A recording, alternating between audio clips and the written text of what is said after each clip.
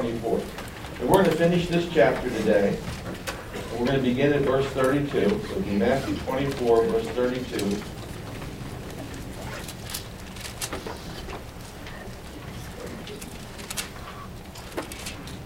And when you get there, let me remind you that Jesus is sitting on the Mount of Olives, overlooking the city of Jerusalem. And he's answering two questions that have been put to him by the disciples. Question number one is, when is the temple going to be destroyed? Because he mentioned that not one stone would be standing. They said, well, when's that going to happen? And number two, what will be the sign, singular, of your coming? And when they ask him about his coming, in their minds, they're thinking, well, when are you going to march back into Jerusalem, overthrow the Roman government, judge them, and set up your kingdom on earth? That's how they're thinking. They're thinking Messiah is going to do it right now. So Jesus proceeds to list events that must precede the collapse of the temple.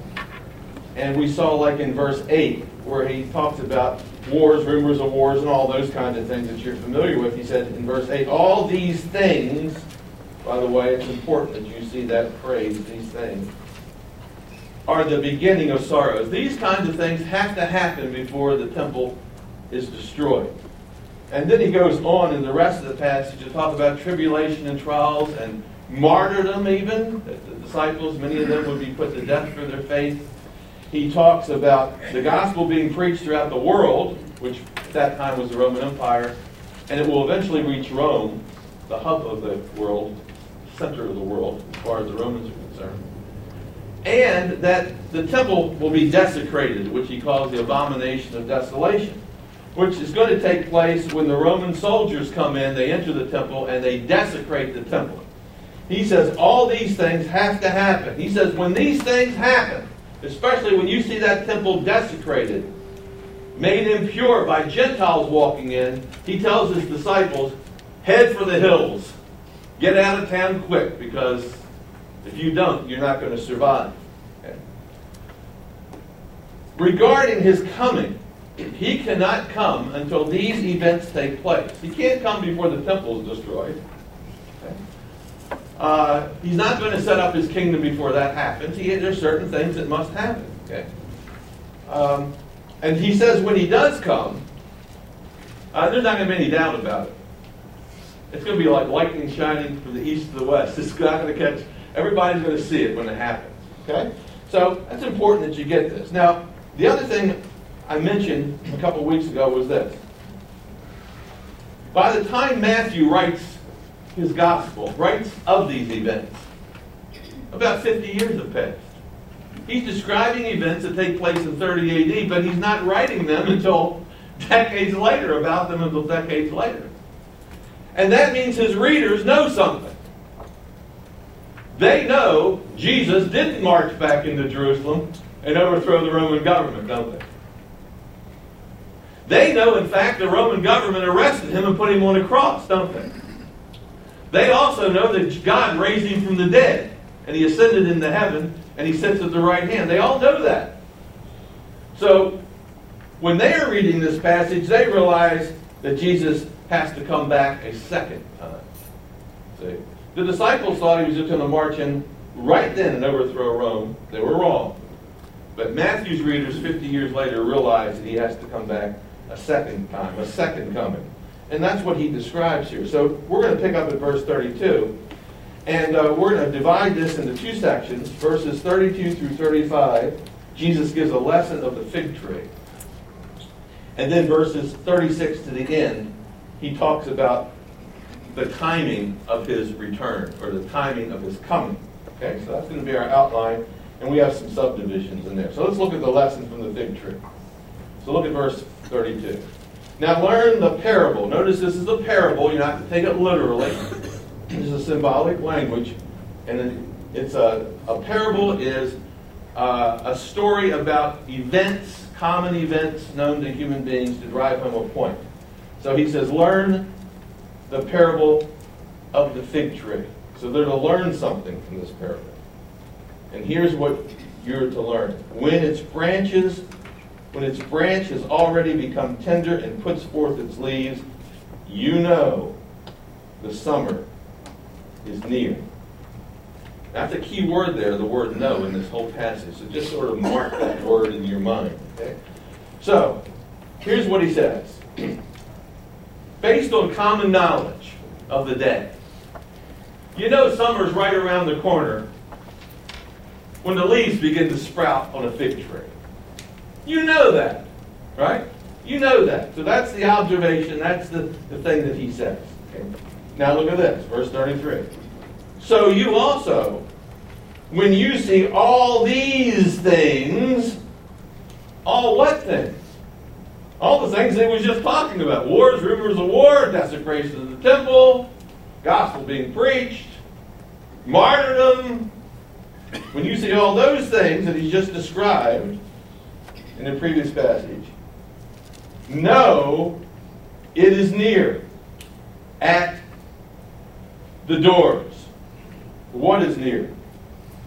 From the context, it's that the destruction of the temple is near. Once these things happen, because that's what he's been talking about, things that must precede the destruction of the temple.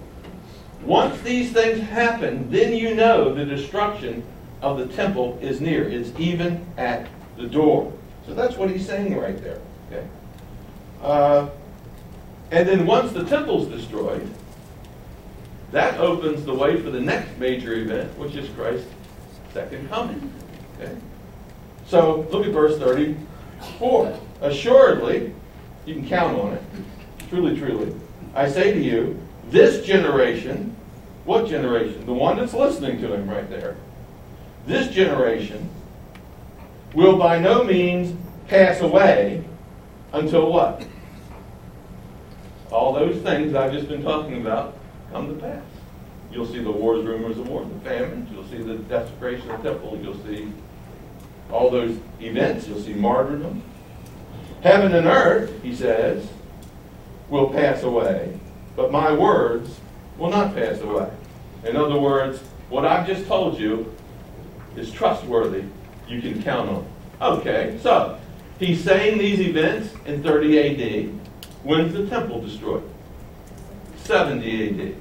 That generation of 40 years does not pass until the temple is destroyed. Does that make sense? That's the context. Okay? Now we start this second section, beginning at verse 36. And this talks about the timing of his coming. And you'll see that when you look at the context, that is the discussion now. So look what he says in verse 36. But of that day, meaning, or for of that day, whatever. And what day is he talking about? Now he's going to be talking about his coming and setting up the kingdom. Look what he says.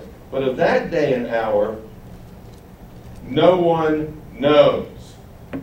Of that day and hour, no one knows. Not even the angels of heaven, but my Father only. So Jesus is switching. And now he's going to talk about his coming. He's going to answer that second question. Okay? And once that temple is destroyed, that opens the way for the Lord to come and set up his kingdom. But of that day and hour, guess what? No one knows when that's going to happen. And it could happen anytime. It could have happened the day after the temple was destroyed. Okay? It could happen 3,000 years after the temple was destroyed. No one knows the day or the hour, which simply is another way of saying the timing. Okay? I know one thing. He couldn't come before the temple was destroyed. Would everybody agree with that? Okay. But he had to come after the temple was destroyed. He couldn't come before the temple was destroyed. But he has to come after the temple was destroyed. When? Well, no one knows when that's going to be. And that's what he's saying. Now, who doesn't know that? Humans don't know that, according to verse 36. Remember I said one of the key words was the word what? Does anybody remember? No. There's some things you can know. You can know about when the temple is going to be destroyed because certain things have to happen. But there's something that you can't know. And you can't know the timing of his coming. Humans can't know, in verse 36. Look what else in verse 36. Angels don't know. See? Not even angels know the timing of his coming. Who knows? Father only. Guess who else doesn't know the timing of his coming? Jesus doesn't know the timing of his coming. It's very important that you get that, okay? So every generation from the time of the disciples, once the temple is destroyed, all the way up into the present, must be on the lookout for the Lord's return, because no one knows the timing. No one knows the day or the hour when it's going to happen. And yet we have people predicting it. All kinds of crazy people predicting when the Lord's going to return. Now he's going to make an analogy, and you're going to see how all this fits together. Look in verse 37. Watch the analogy. But as the days of Noah were, so also will be what? The coming of the Son of Man. See, he's going to make an analogy or a comparison. What's the comparison? The comparison is between the Lord's coming and the days of Noah. Okay? What's the comparison? Look at verse 38. For as in the days before the flood, they were eating and drinking, marrying and giving in marriage. In other words, it was business as usual, people going through their daily affairs, nothing out of the ordinary. And look at the next word. Until. Do you see that? Business as usual, what? Until. Until when? Until the day Noah entered the ark. And then it was too late. Because once Noah entered the ark, they were judged. They were judged. See? The only people that were saved were Noah and his family. Everybody else was judged. Look what it says. Until the day that Noah entered the ark. Now look at verse 39. And did not know, you see the word know there again? Look, did not know until the flood came and did what?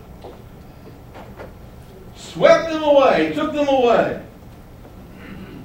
So also will the coming of the Son of Man be. That's the analogy.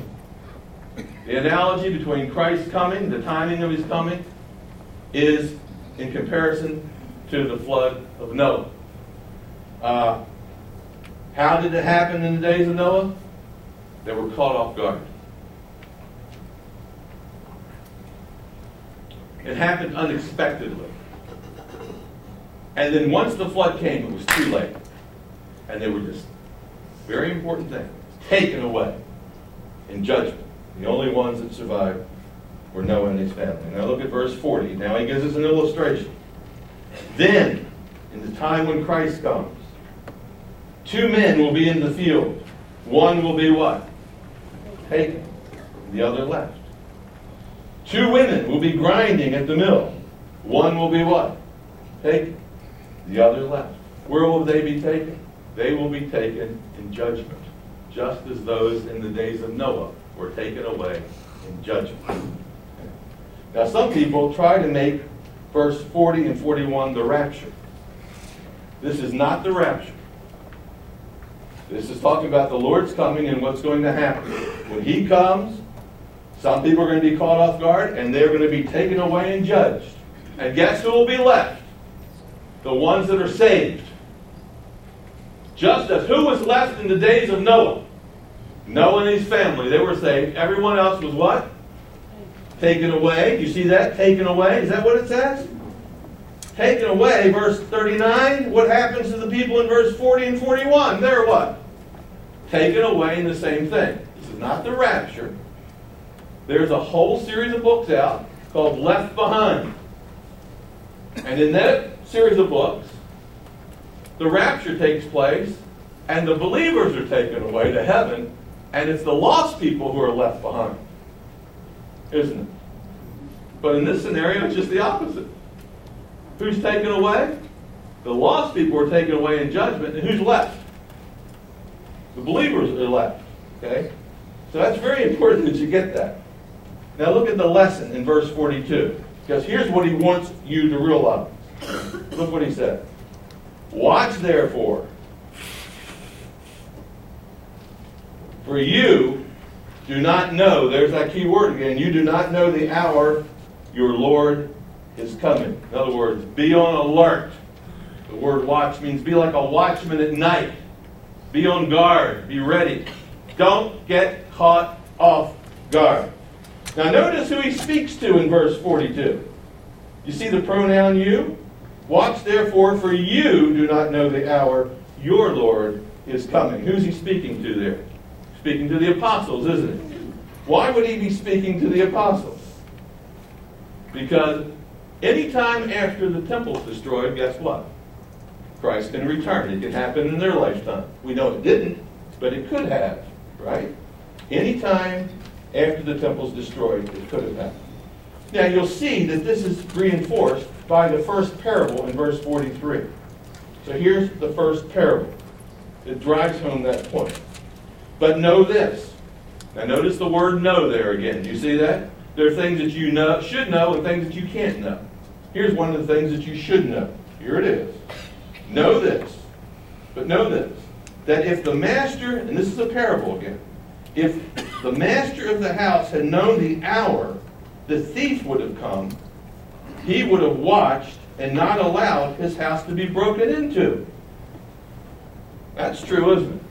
If I know that there's been, let's say, crime in my neighborhood, people's houses have been broken into, I might be on alert. I might get a motion detector because I don't want to get caught off guard and have my house robbed or somebody in my house hurt. See? But how about if I know there's crime in the neighborhood and I don't do anything about it, I just go to bed. And it happens. See, I've been warned, but guess what? I didn't do anything about it. So he says, if the master had known these things, notice there's no again, he would have watched. But guess what? He didn't watch. See? He didn't watch. And that's the important thing. He was caught off guard. And we must make sure that we're not like the master. We've been warned. We need to make sure that we're not caught off guard. If we do, like the master, we'll lose it all. We'll just lose it all. If you're not ready, you're going to suffer the consequences. Now look at verse 44. Here's the lesson. The lesson based on the parable. You ready? Look what it says. Verse 44. Therefore, you also be ready. For the Son of Man is coming in an hour you do not expect. Again, notice that Jesus is warning his disciples there. Do you see that? He's warning his disciples, the ones that he's talking to right there on the mount. Why is he doing this? Why is he warning them? Because once the temple's destroyed, guess what? That opens the way for Christ to come back at any minute. They had to be ready. Now, I had somebody ask me a question the other day. They said, well, if Jesus knew he wasn't coming back, then why would he warn them? Well, that's the point. He doesn't know when he's coming back. Only the Father knows when he's coming back. Even Jesus doesn't know when he's coming back. He doesn't come back until God says, go! So he's warning them, as soon as that temple's destroyed, you just need to be ready. Now, I know he hasn't come back yet. But guess who now has to be ready? Yeah, we have to be ready. Okay, now look at parable number 2. Okay, this gets real interesting. Look at verses 45 and 46. Parable number 2. Who then is a faithful and wise servant? Now, that was a guy who was a fool. Now, let's find out about who's a faithful and wise servant, whom his master made ruler over his household, to give them food in due season. Blessed is the servant whom his master, when he comes, will find doing so. Now here is a guy who works for a master, and the master's going to be away for a few days, or maybe a month. He doesn't tell him how long he's going to be away. He just says, I'm going to be absent for a while, and I'm giving you an assignment. And when he comes back, guess what? The guy's been doing what the master says. It says, that man's blessed. The other guy lost it all. This guy's blessed. He's rewarded. Now, what did the master tell him to do while he was gone? What does it say there in verse 45?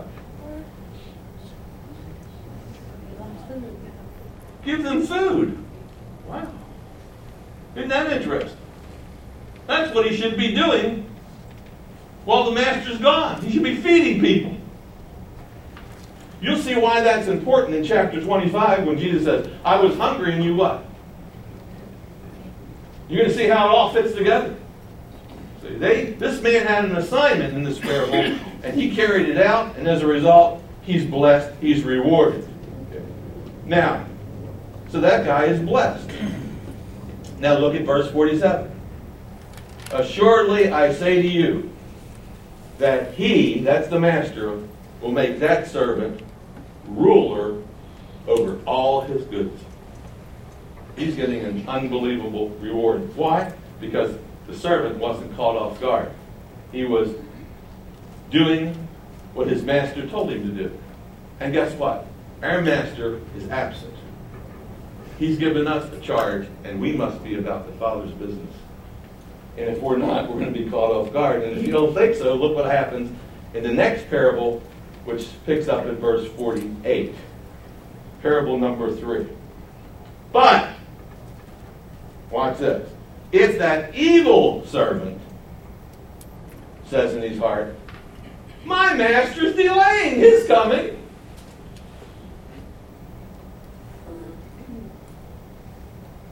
and he begins to beat his fellow servants and to eat and drink with the drunkards,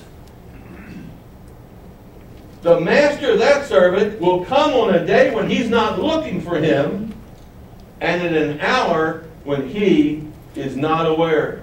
He's caught off guard. Now, what happens is that the guy has an assignment to do. And at some point, he just decides not to do the assignment. Instead of probably feeding others, guess what he does? Feeds himself. Eats and drinks himself. Looks out for number one. Doesn't carry out the instructions that his master gives. And he says, my master in verse 48 is what? Delaying his coming. I hadn't come yet. He probably won't come for another who knows how many months or years or whatever. I just think I'm going to take advantage of this and do what I want to do. And he starts living selfishly. And suddenly the master shows up. That's what it says. The master in verse 50 comes on a day when he's not looking for him, and an hour when he's unaware of. So this man is cavorting with wicked people, doing all these things, and suddenly his master shows up. Now, I don't know if the master showed up sooner than the man. I guess the master did show up sooner than the man expected. Didn't he? He was probably thinking he was going to show up. It's very interesting when you think about it. Probably thought the master was going to show up, say, in a month. He doesn't show up for 2 months. Seems like he's delaying. He's coming later than I expected. That's his first reaction. He's coming later than I expected. I thought he'd be here by now. He's coming later than I expected. And then he says, oh man, he's just delaying this thing so long, I'm just going to do what I want to do. And then guess what? He comes before he expects. He's caught off guard. And then what happens? Look what the master will do to him in verse 51. He will cut him in two and appoint him to his portion with the hypocrites. There shall be weeping and gnashing teeth. The man is judged. The man is judged. The ones who are caught off guard are what? Judged. You see that? The ones who are caught off guard are judged. The ones who are ready are rewarded. Okay? Now, it's interesting that God judges based on our works. Did you see that? The ones doing good works, feeding the other people. The other ones not. God judges on the basis of our works, not on the basis of our profession. A lot of people say, Lord, Lord. And Jesus says, why call me Lord when you do not do the things that I tell you to do? So he judges on the basis of our works, not on the basis of our profession. Saving faith is a faith that works. Saving faith is a faith that works. Faith without works is what? In fact, he receives the same portion as the hypocrites, because faith without works is hypocrisy. You say, I'm calling Lord, but then guess what? You don't do what he wants you to do. Guess what you are? Hypocrite. So your profession has to match your actions. Otherwise, you're just a hypocrite. Isn't that why people don't come to church? They're a bunch of what? Hypocrites. So, Christ, by the way, may come sooner than we expect. So what must we do? Be ready. Christ might come later than we expect. Guess what we must do? We must be ready. Now, I know one thing. He hasn't come for 2,000 years. I would say that's later than most people expect. In fact, it blows my mind when I think he hasn't come back for 2,000 years to set up his kingdom. In fact, the time between Abraham and Christ, the time between Genesis 12, Abraham, and the New Testament was 1,800 years.